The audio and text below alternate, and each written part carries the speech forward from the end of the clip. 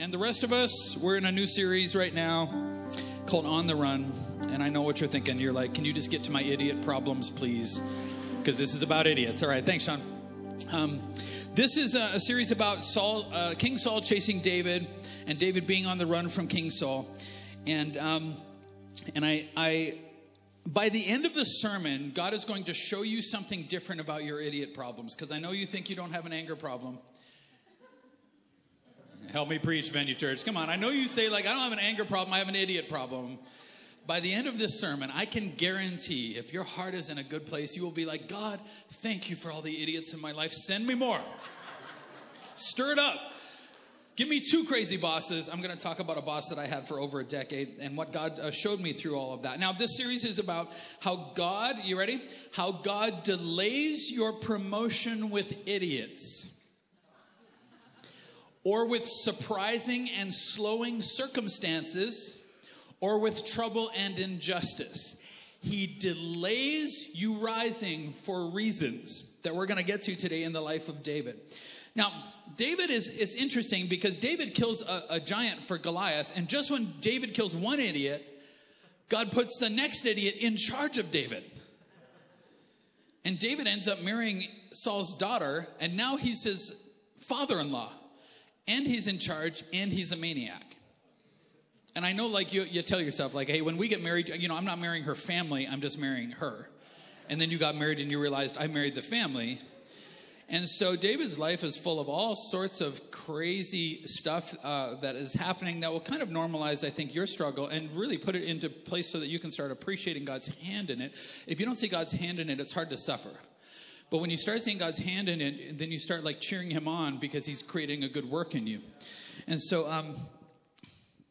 today, you're going to see in today's sermon today, he's not just, I know you think that your boss is hard on you, and he might be. And there's some people here whose story I know, and your bosses are crazy. But like, I don't know if they've thrown like a spear at you. Like verbal spears, yeah, but it's not the same thing. I know you can say like, it's still abuse. I'm like, somebody throwing a spear at you is a lot more than somebody like, I don't like your sweater. Or try bathing occasionally. No, I just thought I'd throw that out there. That's legitimate, guys. Like, nobody should. Saul was not the roadblock to David's promotion. He was the road. Our prayers in these times are like, God, remove this roadblock from my life. He's like, that is the road. That is the road that I have to your destiny. Is the road I have to your, not just your promotion. Think about it like this, because we pray for promotion. God is not interested in promoting you. God is interested in your promotability. Because promotion follows promotability in the house of God. Or in the world out there. Are you following me? Like, you want more influence, but God is trying to make you promotable. Because once you're promotable, that solves a whole host of problems. So,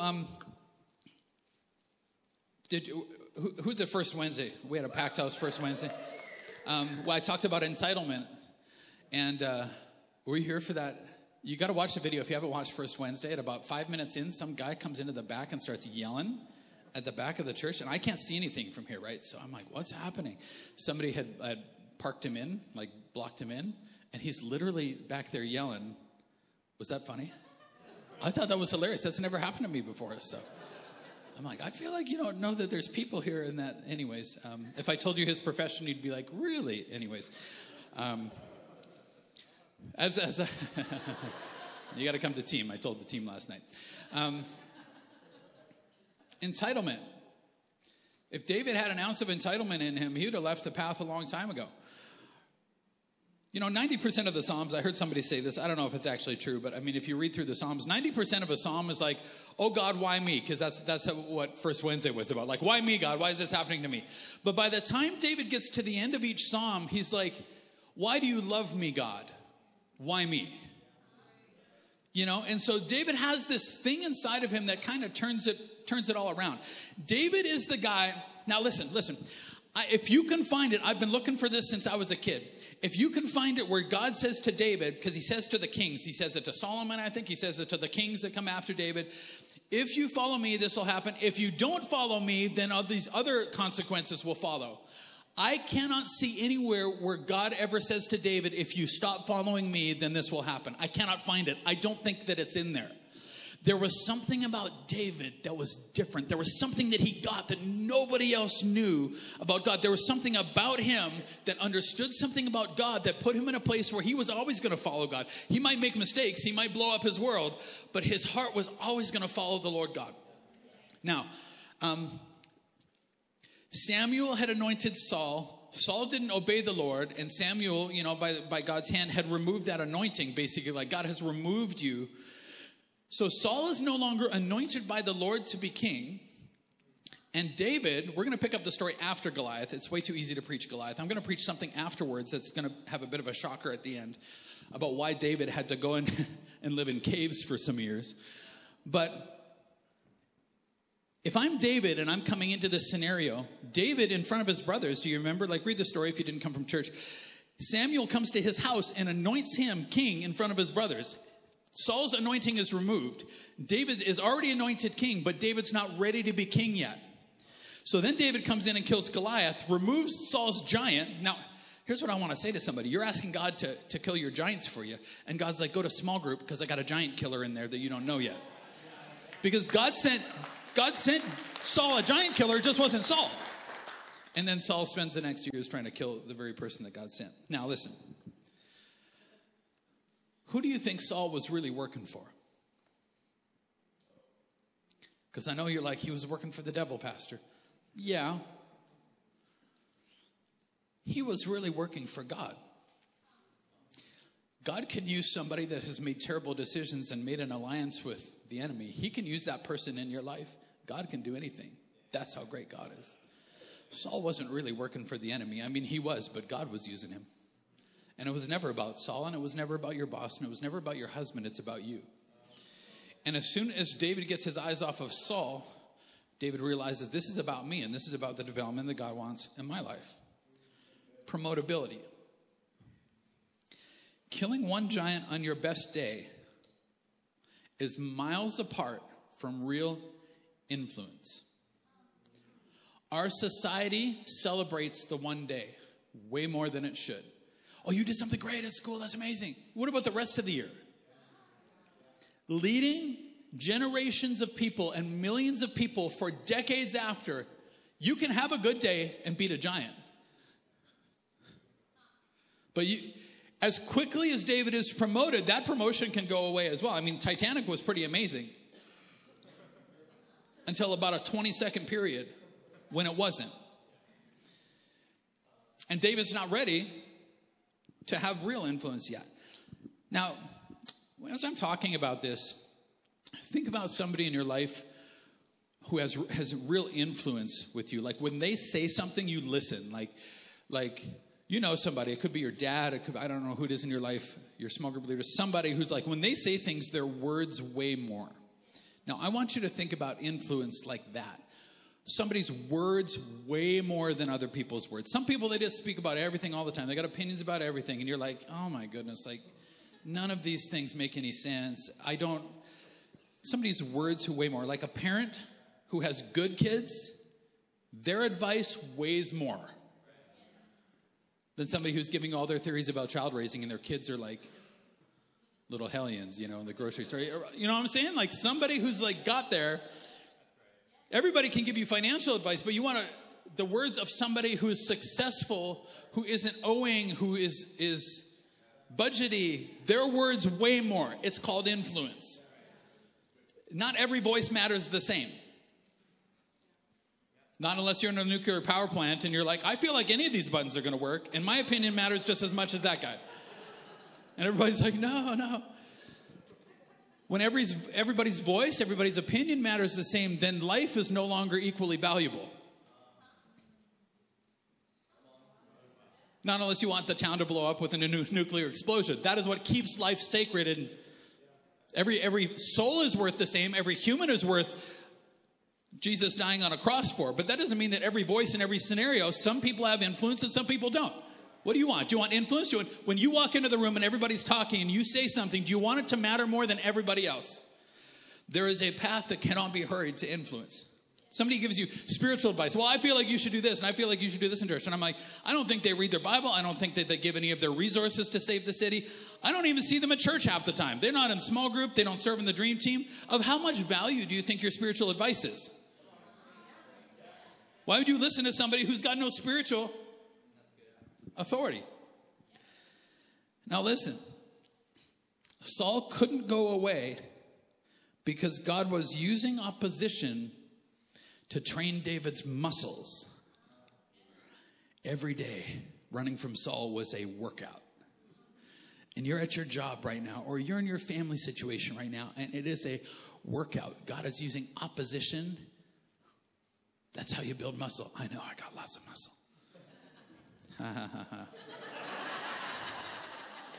Sit maybe closer to the back next week. Lots of muscle. It creates muscle. With no opposition, you will never be strong. And God is using it to create muscle. I worked for a guy named Bud, and I'm going to name him because none of the things that he did were private and not public. So now, and one of the reasons that I would actually drop somebody's name in there is because I think people need to be held accountable. Bud was a little tricky because Bud was our shop foreman. Now, I was one of the site foremen of whatever jobs we would have on the go. I was an electrician. But he was in charge when we came back to the shop. And so his name was Bud. Now, the reason I would name him is because he called himself a Christ follower. And if you're a Christ follower, then your name gets put in a box and you get evaluated for how well you do. Now, in the time, I couldn't evaluate Bud because he was my foreman and he was above me in the authority chain, right? So Bud was one of those Christians. I don't know if you've ever met a Christian. Like, in my experience in the trade, sometimes the church people are the worst people. I don't know. I mean, yeah, you know it's true. Like, there's something about it. When church people get off, they get really off. Because they think that God is somehow on their team while they're being idiots. You know, like, I'm fighting for the Lord. No, you're just making stuff up. You know, like, I don't know. And so Bud was one of those guys. I mean, he didn't look like like a duck or quack like a duck, but he called himself a duck. So Bud, I worked for Bud for a long time, and Bud was my Saul. Ironically, when he came into the shop, there was another foreman in place whose name was David. I mean, this is just going to preach all over the place. I'm like, his name was actually literally David. And so, but because he politicked just right, and because he flattered the boss just right, and because he lied about David, and David also was doing cash jobs on the side, there was that. So I get a phone call. I was at the zoo, I remember, with Pastor Aaron, and I don't know where we were at in kids stage, but I feel we had like a little one there. And I get a phone call from an unlisted number, and he goes, "This is David. My work phone's been cut off, and I think I've just been fired." And so then it began my kind of promotion into the job things, because at the time I think it was maybe a brand new journeyman or something. And so I started getting promoted into David's place, ironically, and Bud walked into, and he managed to wrangle his way into being in charge of the whole shop. And so Bud was like kind of a typical bully. I was talking with one of my guys here, and I'm like, oh yeah, no, he knows exactly what I'm talking about with Bud, because he's got a guy named, I'm not going to name him, that's over him, that's like a typical bully, that's just like on you all the time. I mean, I won't even tell you what I told him about a month in, where I was just like done. Anyways, that's a different story. That's a different me. That's a different me. I'm a pastor now. But sometimes, anyways. He would play mind games. I mean, the shop cycled a lot of people through and a lot of employees through because it was so unhealthy. It was so unhealthy and not fun to be around. He took a guy one time who was replacing like a $30,000 pump in a water treatment plant, had everything organized. I mean, this is the sort of guy you just give the contracts to and like, he'll work for you forever. He's like, no, you need to go and hang this, ceiling fan in this old lady's house today. And he's like, but no, just do this thing. And it was just like constant power games, and he would lie about you. We'd come out of the shop sometimes, and we would just call each other because we were all friends, all the site guys. So I'd be like, hey, Dan, guess what I heard about you today at the shop? He'd be like, oh, yeah, no, he blamed you for that Anderson job last week. And I'm like, I wasn't even at the Anderson job last week. He's like, oh, I know. That's why it was funny. And so you go back through the shop there. I had to learn how to swim in these waters because God put me under him. Now, knowing what I know about leadership now, I'm like, why on earth didn't they put somebody like me in charge of the shop like 2 months in and put Bud underneath that? But I realized God didn't allow them to for a reason. And it had nothing to do with Bud, and it had everything to do with my development. And I had to learn how to because it was kind of unethical how they would run things, and they would lie. They would lie to the customer. They would lie to the wholesaler. They would lie about numbers that they got in. And then I would have to go in and deal with the customer. And I did a lot of shoveling snow. Because it builds character. That's what my dad said. And I'm like, there's got to be a pony somewhere with all this snow. And so he used to, in the early days, he'd give me a truck, and I'd take me about 2 weeks to clean it up because I took the truck from him, and he just never cleaned anything up. And so I'd clean it up, and then 2 weeks later, he'd swap trucks with me. And he kept doing this just because he could drive a clean truck and literally never do anything, And this is the guy that I work for. And the mind games and the anger and the yelling and all the stuff that he would come onto your sites and yell at your apprentices about stuff. Then your apprentices would come over and be like, we tried to do what he said, but it doesn't work. And I'm like, well, yeah, you've already done 100 of these. I had to figure out he'd have a bad day over here. One time a customer called him a liar. I have never seen him that mad, and I'd seen him real mad. He's like, can you believe this guy? He's literally going off in his mind. I can't believe this guy called me a liar. And I'm thinking, I had the thought that day. He doesn't know. He doesn't even know that he's a liar. There's a scripture verse that says some people have lost their capacity for the truth. That might be you. And you're sitting there yeah, I know liars, Pastor. I'm like, you don't even know it's you. You know what I realized? When he said something, he believed what he said.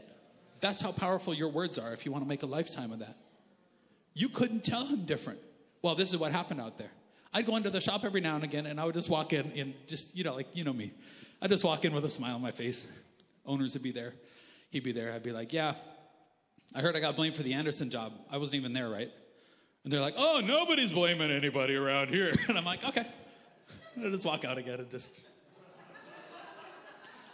You want to hear something I did? This is something, I don't know if God showed me to do this or... Every month, we'd be out. I'd take crews out to wherever we were working. Every month or so, I'd come back, and I'd be like, just go into the shop. I'm going to go home. We'd work some long days. I'd be like, I'm going to go home. Just go into the shop and, do whatever you're going to do. Have a drink there with the owner. And then I'd just spend the whole time just complaining about Corey. That guy, he's such a name. I'm I know that you guys are probably going to swear when you do this. I'm just go in there and just be, I can't believe this guy. All he does is scream at us all day, every day. And then I said, they'll leave us alone for another month so that we can actually make them money. Because they think that that's how I would motivate people, is by screaming at people. Wouldn't you love to just be screamed at all the time? No, of course not. We had a job site that was healthy. Everybody loved being there. They work harder. We didn't hide mistakes because you didn't have to, because nobody's going to freak out if you told somebody you made a mistake. So we'd say and then the next morning, because of course I forgot about this, the next morning I get in the car and they'd be like, hey, it totally worked. They seem very pleased with you. And I'm like, what worked? Because I'd forgotten. And they're like, well, that thing that you told us to do. Because, it's just all these games that you had to play and then they'd leave us alone for another month so that we could actually make them money. And I think the worst thing... Okay, here's Bud. Right. Here's Bud. He calls me up one day and he says, how many feet are in a meter? I keep forgetting. Literally all he does is order pipe on the phone.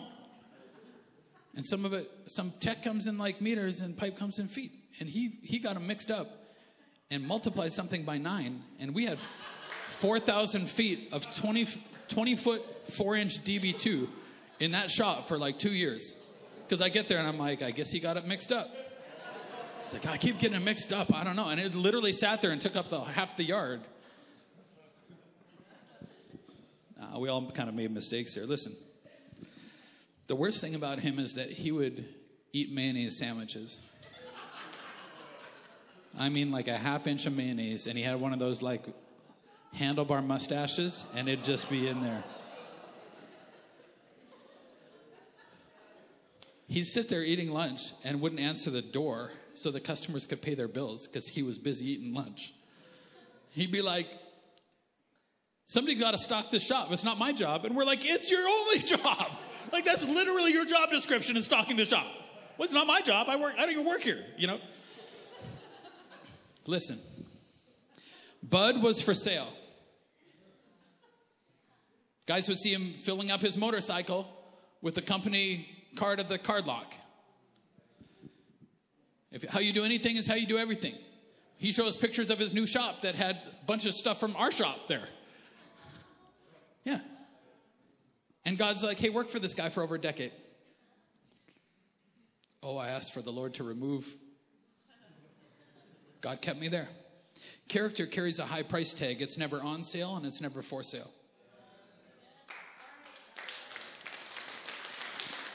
If you can be bought, the number doesn't matter. If you can be bought. Are you in a place where you're there yet? I don't know. I don't know if I am. 1 Samuel 18. It says, when Saul realized that the Lord was with David and how much his daughter Michal loved him. So even that, Saul's like, hey, so he had this plan because now he hates David. This is after Goliath. He hates David. David's anointed king. The Spirit of the Lord has left Saul. Weird stuff is starting to go down in the kingdom. David is now one of Saul's commanders. Saul says, hey, go kill 100 Philistines, hoping that it would kill David, so that he's like, if you kill 100 Philistines, I'll give you my daughter, which he had already promised to whoever killed Goliath. He's like, hey, the deal just changed. I'll give you my daughter. Then he changes daughters. Like, surprise. He's like, oh, that person, no, I gave her to somebody else. So David goes out and kills 200 Philistines. And finally, because Saul just can't get away from this anymore, gives him Michal, his daughter. That's how we do it at Venue, too. I mean, if you do something great for the Lord, you can have one of my kids. I mean, it's weird, right? But that was like, it's got to be something real great, though. Real good. You get 200 people baptized next year, I will give you my pick of my daughters. No, I won't do that. I won't do that. I would think about it. You sound like a pretty good guy. Saul became even more afraid of him. Listen, Saul became afraid of David. And he remained David's enemy the rest of his life. Now, I know that you think you're David in this story, but you might be somebody's Saul.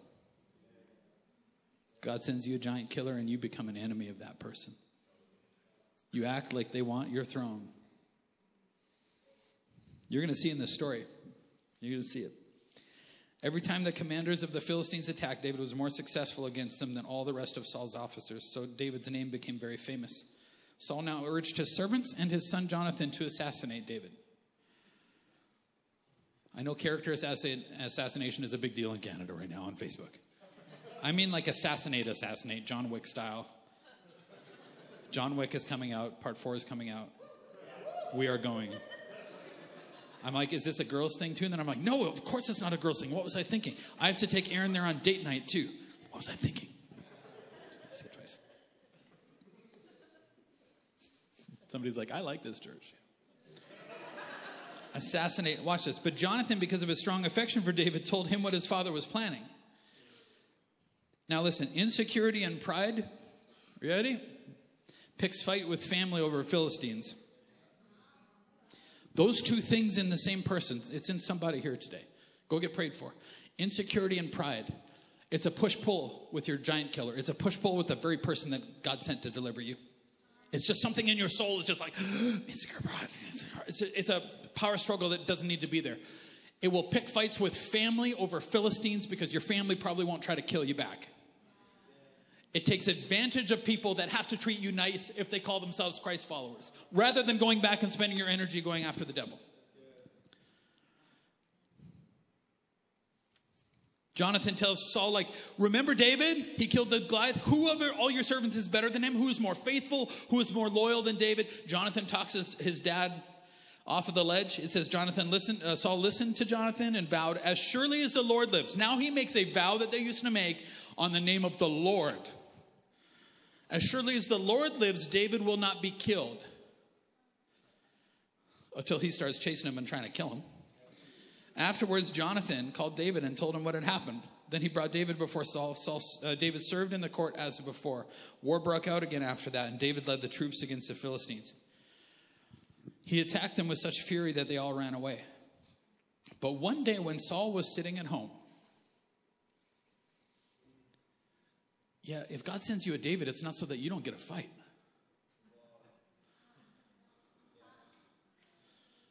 What gets David in trouble? When kings go to war, David is on his house watching some lady bathe. When kings go to war, son of God, go to war. Daughter of God, go to war. Saul's sitting at home, watch this, with a spear in his hand.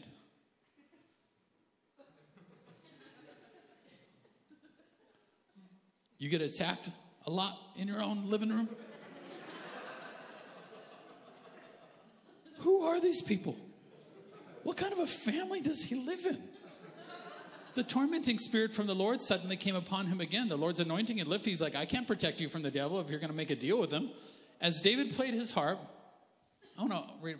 Saul hurled his spear at David. While David is playing to get the devil off of Saul's life, because David would play and all of a sudden the Holy Spirit would come back into the room. Saul hurled a spear at David. But David dodged out of the way. Another translation, and most of the translations add the word twice.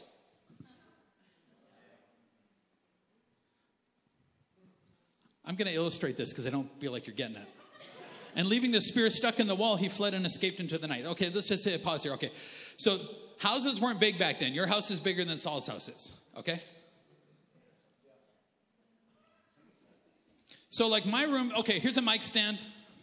That's the one wall. David is sitting here playing a spear. I'm just making this a worst case scenario for distance. We got visual people here. Okay, David is here playing a harp. My couch is right here. I've got a spear in my hand. My spear is about 7 feet long.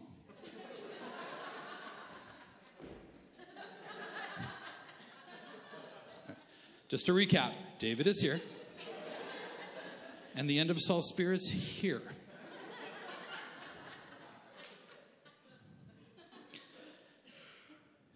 And David's like, I know why you didn't want to fight Goliath.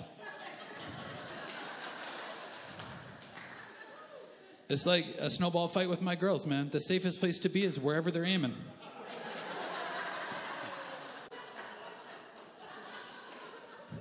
He hucks a spear at him. Does David help him pull the spear out of the wall the first time and bring it back? He escaped the room twice. Would you do that?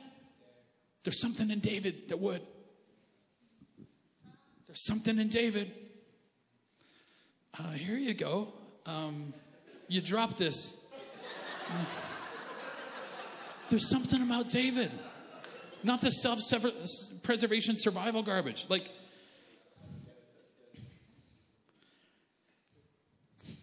then Saul sent troops to watch David's house. They were told to kill David when he came out the next morning. Who are these people? He comes out with a cup of coffee and like, guys,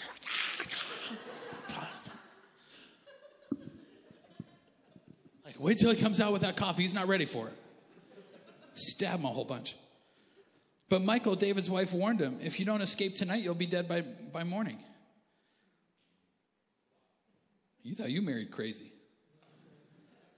I mean, Saul can't even plan an ambush right. You know what I'm saying? Like, can you tell Michal? Like, don't tell David, but I'm going to kill the future father of my grandchildren. Don't tell him. The end is going to shock you, though. So she helped him climb out through a window, and he fled and escaped. Then she took an idol and put it in his bed, covered it with blankets, and put a cushion of goat's hair at its head. You know, it's like when you're like, sneak downstairs to watch TV and you fill your bed with stuffies. That works if the soldiers are real dumb. I don't feel like kind of soft in there. When the troops came to arrest David, she told him he was sick and couldn't get out of bed. David is so sick he can't get out of bed. David's not like your coworker who's like, oh my goodness, I feel like I'm coming down with something a month from now. I better take the month off. I don't know if I'm going to be able to make it.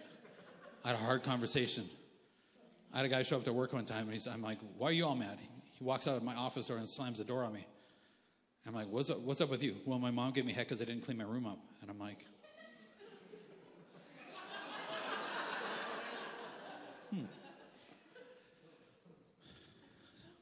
I said some other stuff.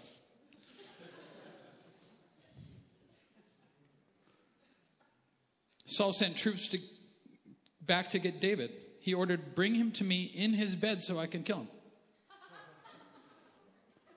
Like, grab his whole bed if he's that sick. I'm like, David is that sick? David, as a teenager, killed Goliath. Do you think there's a sickness that could keep David in bed? Some of y'all need to just toughen up.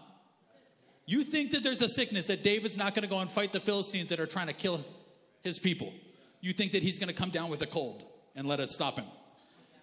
And then you think that that same David's going to be lying in bed so immobilized that you're just going to pick his whole bed up and walk him over to Saul so that he can kill you. Like, what's going on? This is the type of crazy he's dealing with. When they came to carry him out, they discovered it was just an idol in the bed with a cushion of goat's hair at its head. And they're like, that's not a person. And Saul says to Michal, why have you betrayed me like this and let my enemy escape? I had to, Michal replied. He threatened to kill me if I didn't help him. It's funny how the accusations that used to come against me working for Bud weren't really true of me, but they were definitely true of him. And when you've allowed lies in your soul, you will project your problems on other people. You'll be like, I mean, if you're a church person, it gets super weird because you're like, I feel a prophecy coming on for you. And God's like, why would I talk to you about them? You won't even listen to you about you. Who do you think this is about? Maybe it's about you. Maybe apply it to your own life first. Pastor, I got a prophecy for the whole church. I'm thinking, I feel like it's for you if it's about a character issue. Probably. And I don't even know who you are. Like, I'm not even sure what your name is. I don't even know if you go to church here, but you got... Sorry. I know. It's bitter pastor's kid. Watch this. He threatened to kill me. David, up to this point, you ready? This is it. Just lean in. David has personal integrity. What he doesn't have is leadership integrity yet. He can kill a giant. He's got the talent. He's got the calling. He's got the anointing. He's got personal integrity. He's got the relationship, the personal relationship with God. You know what he doesn't have? Leadership integrity. Watch. This is David's house. His wife is a liar. David doesn't tell lies. His wife does. And there was an idol in the home. That was hers.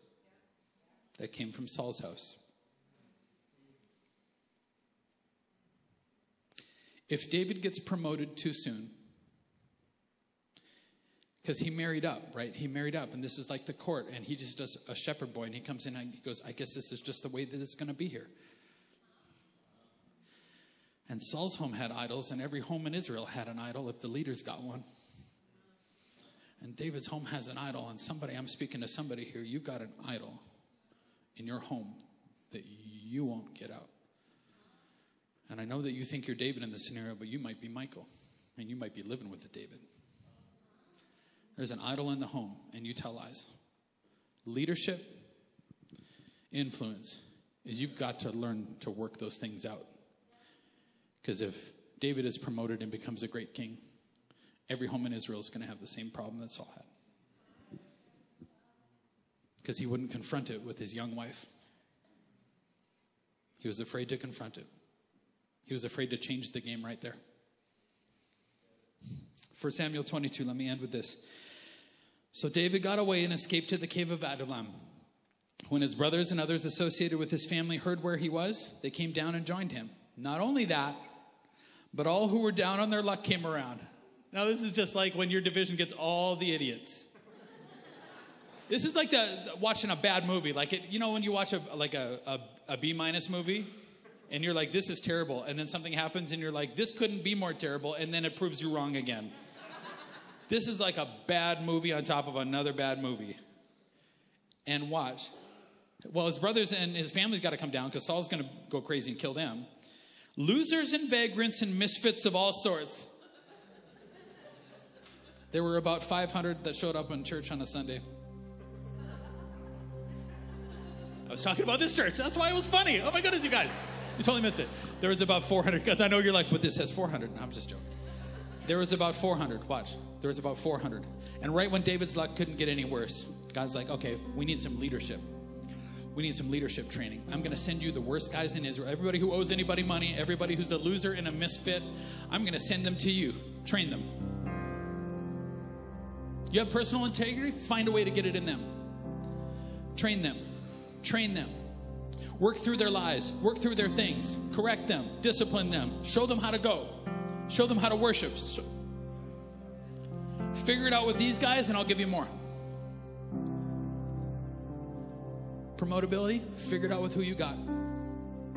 That's who God gave you. Figure it out with who you... Stop asking for substitutions. Stop trying to tag other people in that have talent. Work with who you got. These 400 guys. David, at the end of his reign, has an army of 1.3 million people. These guys were their commanders. These guys. The guys that nobody else could get to. The guys that nobody else could fix. David lived with them, sweated with them, bled with them, taught them a better life. These guys commanded that army.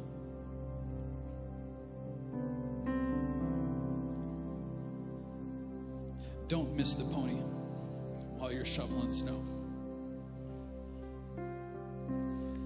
Learn the lesson that God really has you there for, or you'll never have real influence.